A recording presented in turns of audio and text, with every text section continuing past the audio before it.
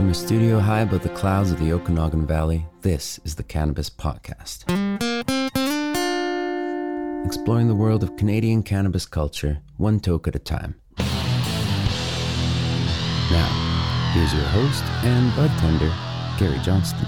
I know it's weird to interrupt the show before it actually even begins, but when I finished the episode today, I realized that I had forgotten to talk about something that I really should have, a life event that happened outside of the Cannabis Podcast. I'm pretty sure that previously I had mentioned that my daughter Sarah got engaged to her beau Josh when they came to visit here in the spring. Well, this last weekend, they got married.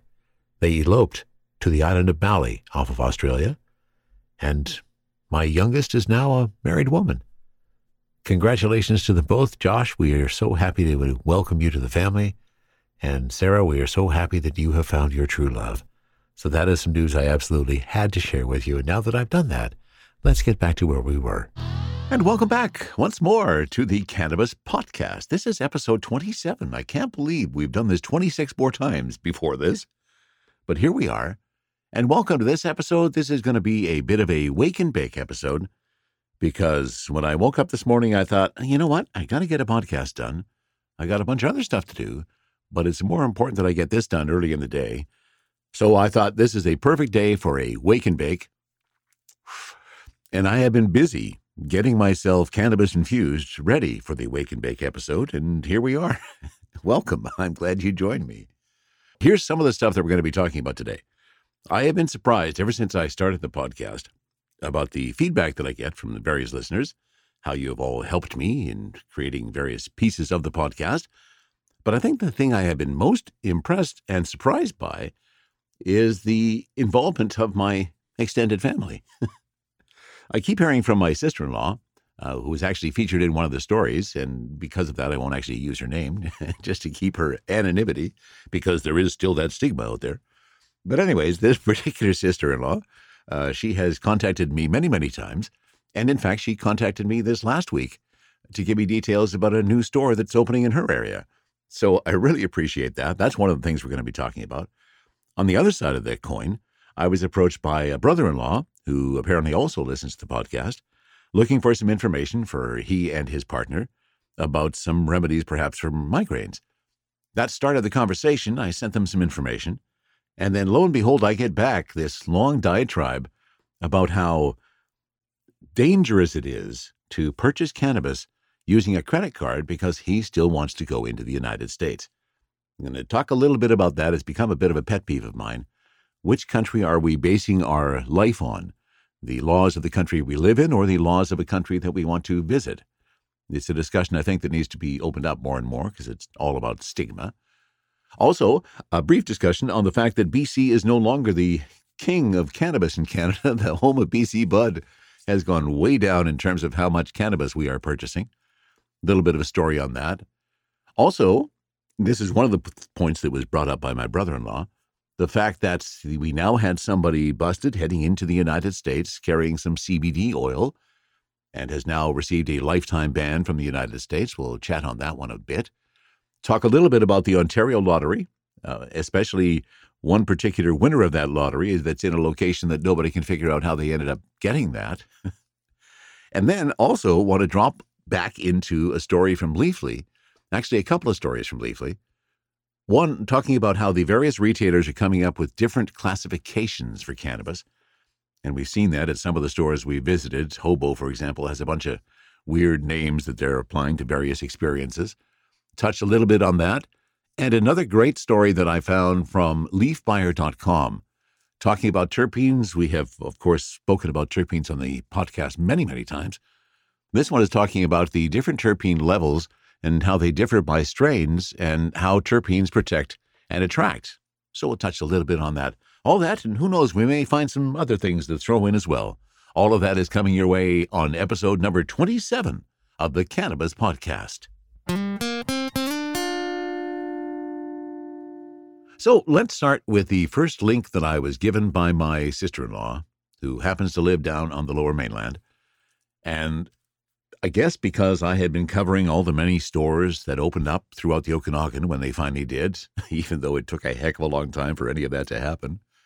But said sister-in-law sent me a link to the fact of the second Fraser Valley store to open, and that was in Maple Ridge, where Maple Ridge got their first retail cannabis store. It was a couple Mondays ago, back, I guess, in around August 17th. And it's another Spirit Leaf store. We, of course, have already visited Spirit Leaf up in Vernon with Sarah Ballantyne and her team. Spirit Leaf is also looking to open a store here in Kelowna, hoping that that license gets released very soon. And now, of course, Spirit Leaf in Maple Ridge. So thank you to my sister-in-law for sending that information along. I really appreciate the feedback and the interest that people are displaying about what we're talking about here. So the stores are gradually coming to other areas, slowly and surely. And then the other discussion that I also wanted to touch on was one that I mentioned before in relation to my brother-in-law. And now my brother-in-law, Dave, is one of those people who likes to holiday down in the States quite a bit. Likes going down to Arizona for the wintertime and various other locations. And he has demonstrated to me that there truly is really two levels of cannabis awareness and cannabis security concern in our country. When we talk about people like myself, where I have lived in this country all of my life, I've done a little bit of traveling. I haven't done an extensive amount of traveling, but I have been down into the States quite a bit and onto some other continents. I guess Australia would be the other continent that I've been on. But I do not, in any sense, base the decisions that I make on my life in Canada based on the laws of another country. And this is what I see happening. When I had this discussion with my brother-in-law, he was talking about the fact that he and others like him, many of his friends, are still quite reluctant to speak openly about cannabis. And as he points out, particularly electronically. The concerns, I guess, are largely based on the fact that Big Brother, of course, down south, is strongly opposed to its use, at least at the federal level, even though here in BC, you're heading into Washington State, where cannabis is legalized, of course, but it's the federal level where everybody is having the problems. So I do understand the concerns of it, but I do argue fairly vehemently that you shouldn't be basing your actions and your life on the laws of another country. We're Canadians. Canada has legalized cannabis in this country as of October 17th, 2018. And whether or not you imbibe in cannabis or not, in my opinion, is totally irrelevant to another country. Because it's legal in our country, so it's legal to consume. It's legal to purchase. It's legal to possess. And I still can't get over this fact that many, many people are basing their decisions on the fact that another country is telling you how you should be living your life. Maybe that's not the way you're interpreting it, but that's the way I'm interpreting it. And I guess on the sidebar to that is the story that we heard this last week about a Canadian woman. And this again sparked a whole lot of concern in my brother-in-law. And I guess this was the main point that he was making. And that was that a Canadian woman this last week or the week before faced a lifetime ban now after getting caught with CBD oil at the U.S. border. This is a story from the MSN.com. U.S. Border Protection has barred a young Canadian woman from crossing the border after cannabidiol oil was found in her backpack. Now, as we know, cannabidiol is a non-psychoactive product of the cannabis plant she uses to treat the painful side effects of scoliosis. The woman, who is asked not to be identified, is the latest Canadian to face border troubles after Canada legalized cannabis last year. Thousands of Canadians have been denied entry to the U.S. simply for admitting they've smoked a joint once in their lives. Others have been banned from entering the country for life for carrying cannabis products to the border. Now, that punishment that this unsuspecting CBD oil user could now face as well, according to immigration experts. So we've already talked about CBD oil. We're not going to discuss all the benefits of CBD. The point being here that as the woman was approaching the border, apparently she was asked if she had any leafy green materials. Well, in her mind, she had some CBD oil that's way, way, way removed from leafy green materials, so I guess her answer to that was no. Then they found the CBD oil, and that resulted in her disqualification to come into the United States and a lifetime ban. So I get that that's the way it works in the United States. I'm just saying that we shouldn't let them push us around like that. This is our country. Now, was she stupid to try to take CBD oil across an international border? Absolutely. That was a very, very silly thing to do, and frankly, just a little bit of concerned thought should show that was not a really good idea. That even though CBD is the non-psychoactive ingredient in cannabis, the cannabinoid that is not psychoactive, it still is part of the cannabis plant. So you can't, in any conscience, really say that you have no cannabis on you when you have CBD oil. So I get that. Going to be interesting to see how this one plots out as the world continues to look at this.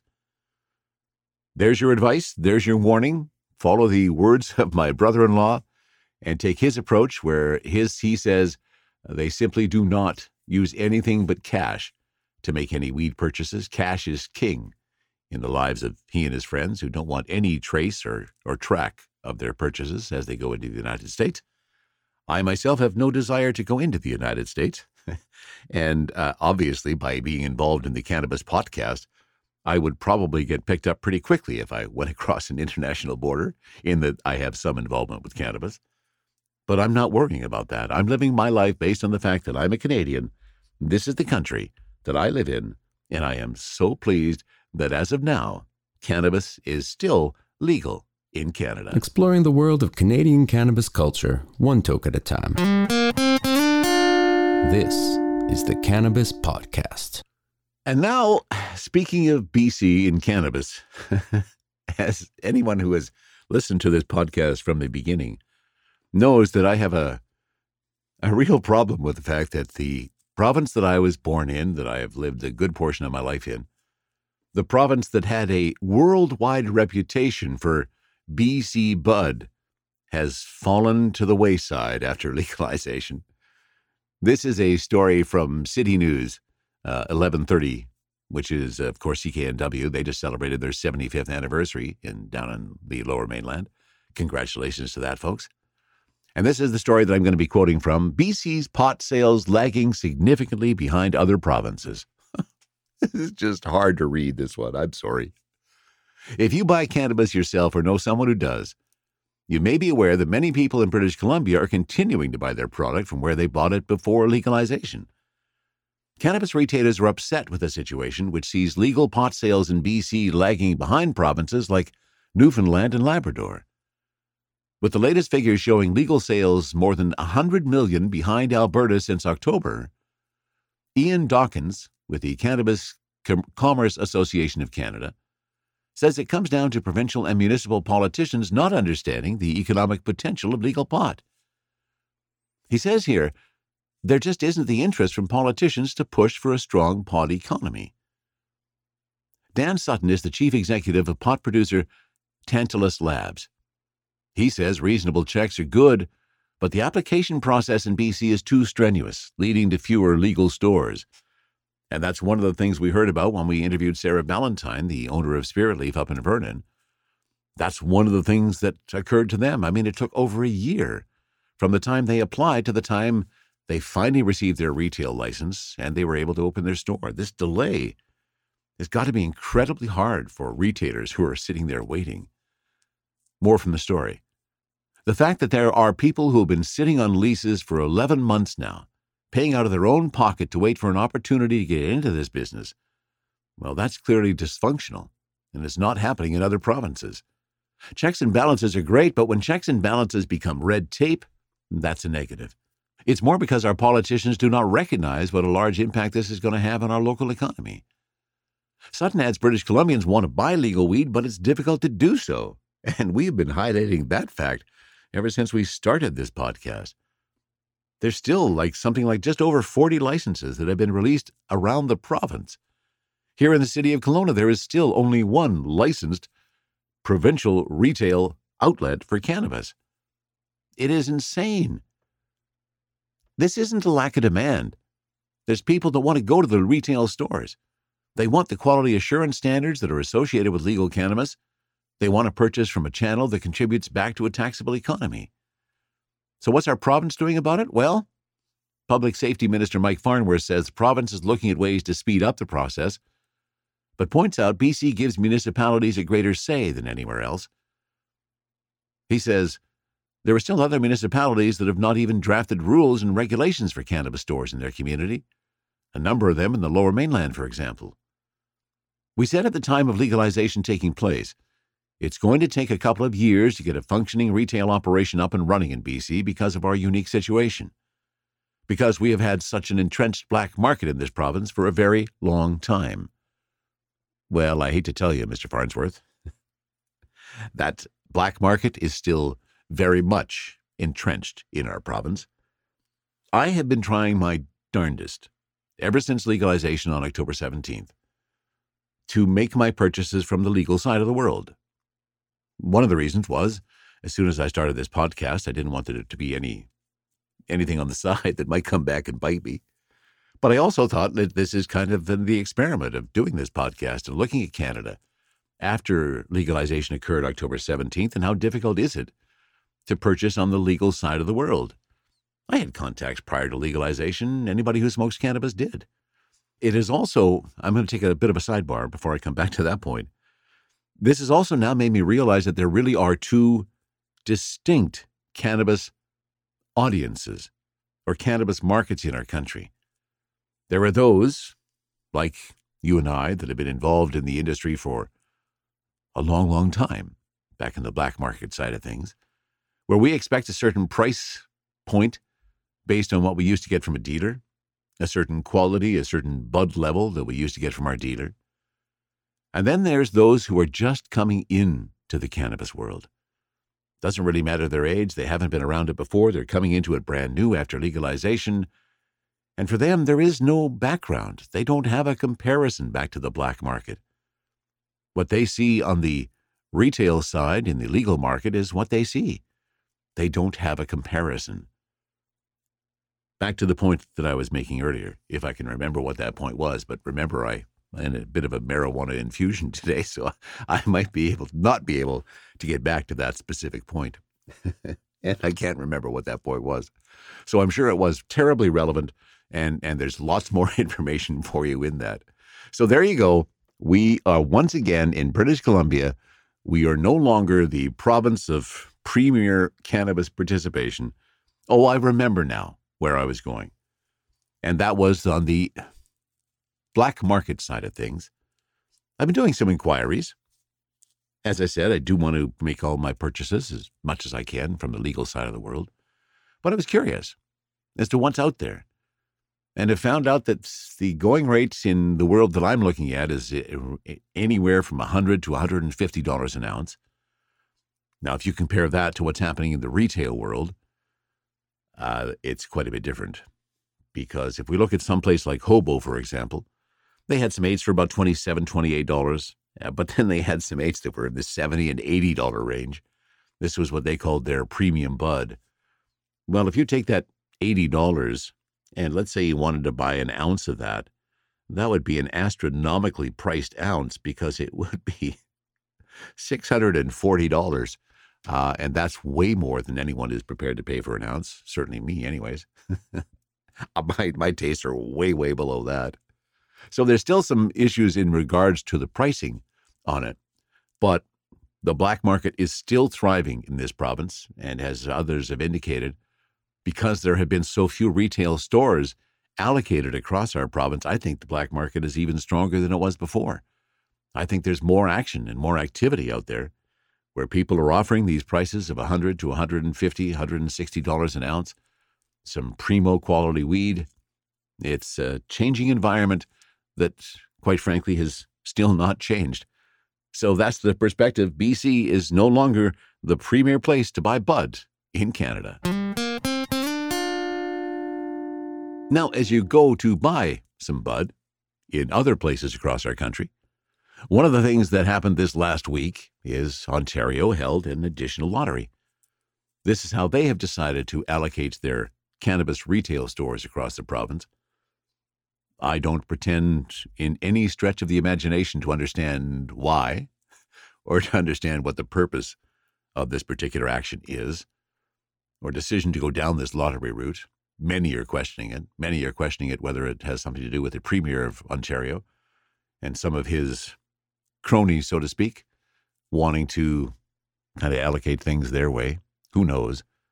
But what I found interesting this last week is that after the last lottery, and this is a story from the Globe and Mail, after the last lottery, there are some concerns because an Ontario pot lottery was awarded to a shop location very close to a Toronto Montessori school.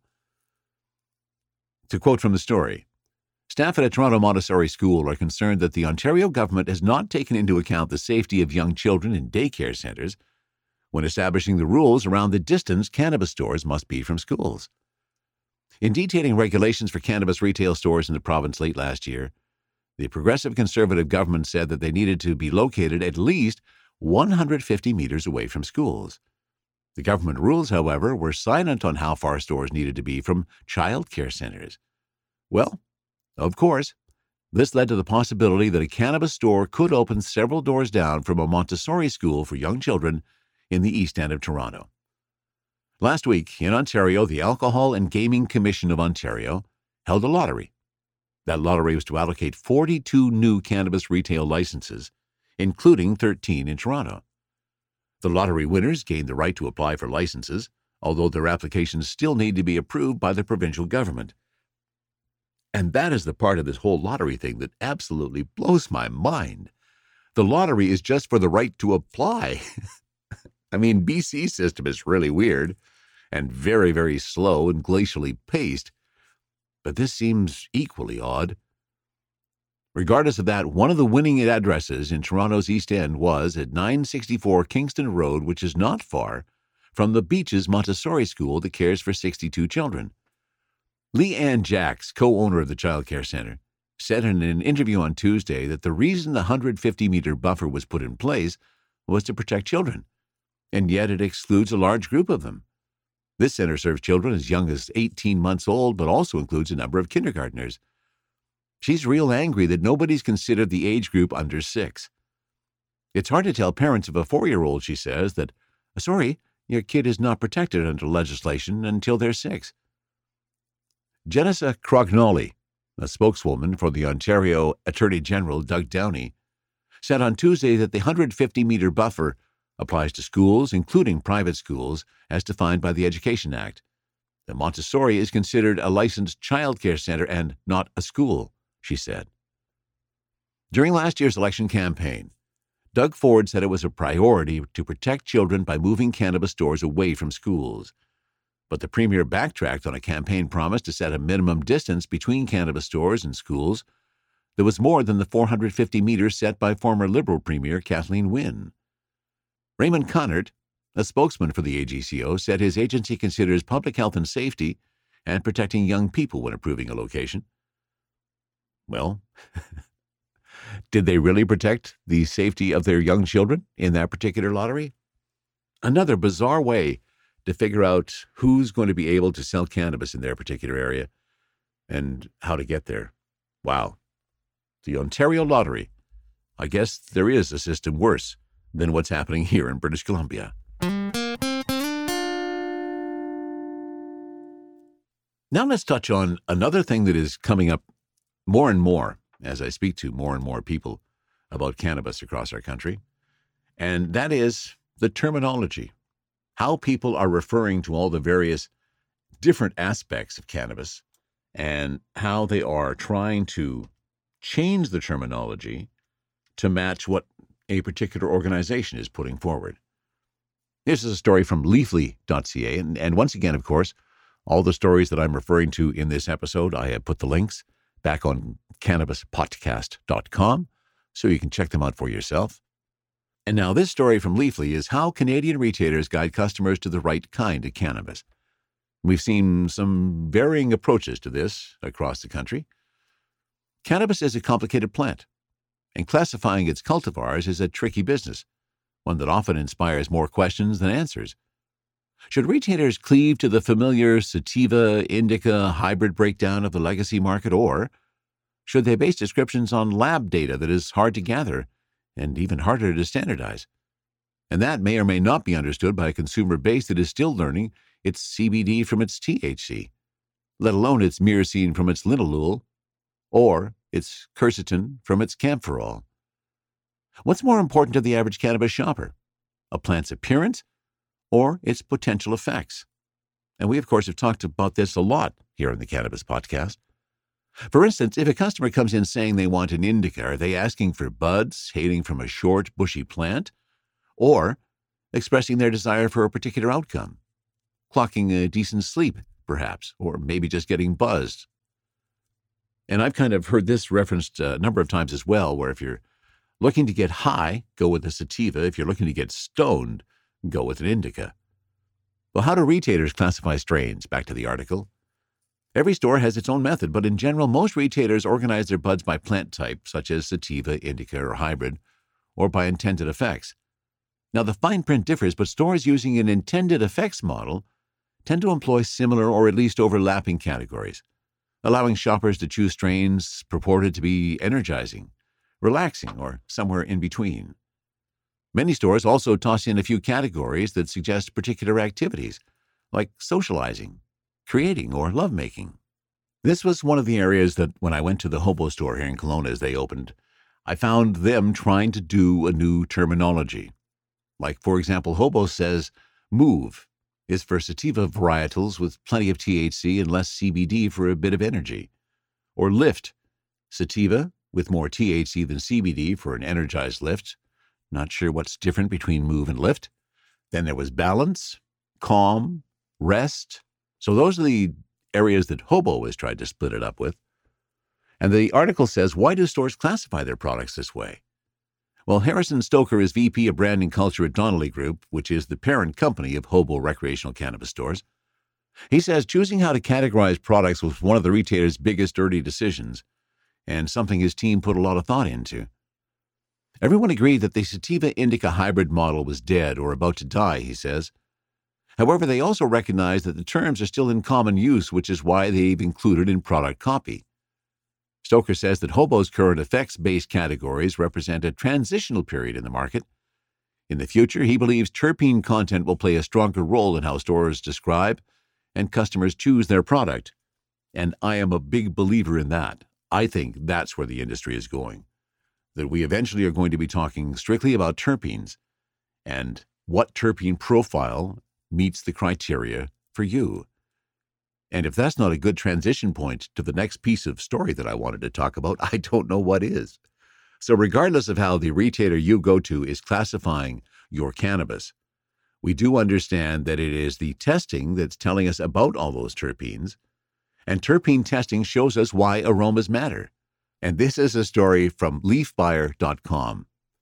Cannabis connoisseurs know all about tetrahydrocannabinol, which is THC, cannabidiol, CBD, and the hundreds of other cannabinoids found in the cannabis plant.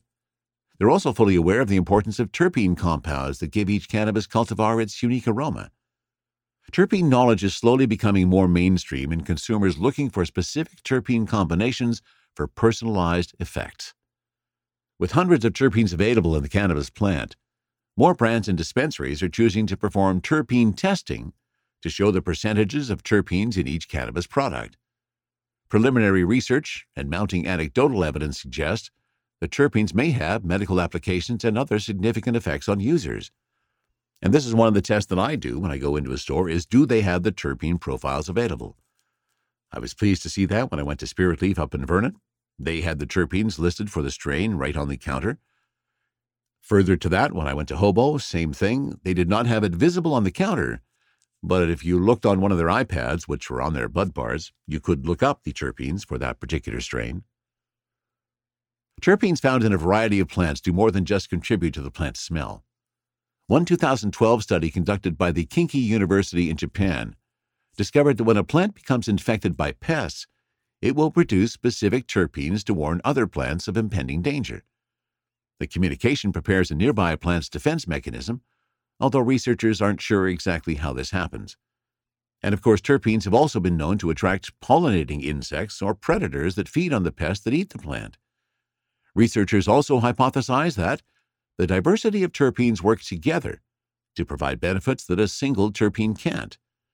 There's still much to be learned about terpenes, but customers are learning that they do, in fact, matter. Terpenes levels differ by strains. A cannabis cultivar's chemical profile depends on more than just its name. Trichome and terpene content are influenced by growing methods, environmental conditions, seed quality, and so much more. Many cannabis testing labs and companies showcase their terpene results online, providing customers with an idea of what they might find in their favorite strains. For example, a blueberry train wreck sampled by Analytical 360 showed that myrcene was the most available compound at 0.634%. The next highest concentrations were limonene at 0.094% and caryophyllene at 0.088%. An AFCO strain, however, had 0.972% alpha-pinene, 0.815% myrcene, 0.509% limonene, and 0.445% beta-pinene. Terpene testing matters, and this is something that I would like to see the industry become more and more enthralled with. The more growers and consumers know about the cannabis plant compounds, the better.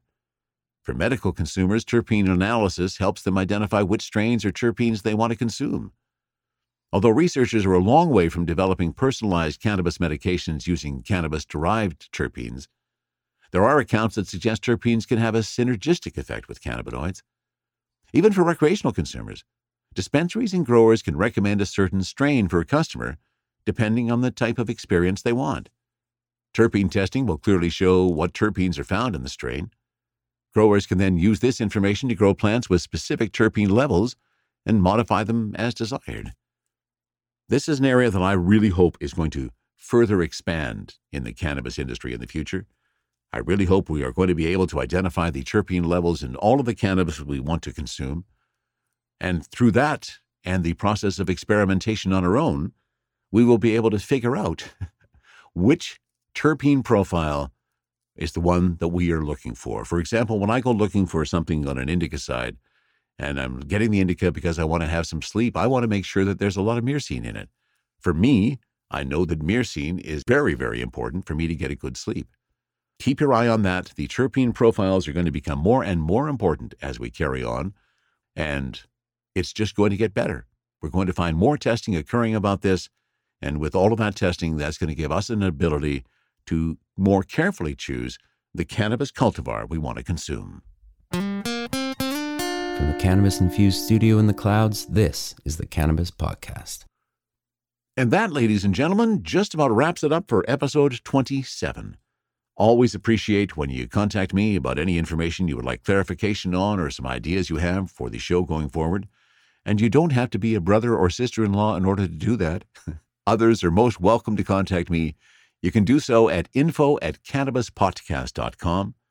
We'll be out looking for a new cultivar, see if another store opens up. Actually, I kind of forgot to mention that there are now 2 stores open down in Penticton that have received their retail provincial license. We have not gone down for a visit. Spirit Leaf is one of those. And Cannabis Cottage, I believe, is the second one. We may see if we can squeeze in a visit down there, but regardless, we're going to go looking for another cultivar to take a peek at Cultivar Corner. That will be back next week.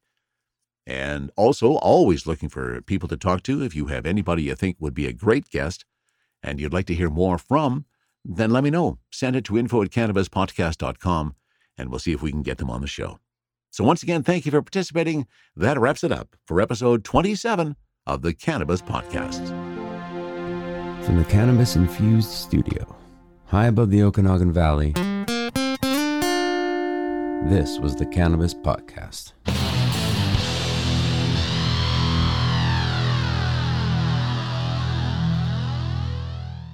Thanks for listening to today's show. To check out more great cannabis podcasts, go to podconnects.com. Here's a preview of one of our other shows.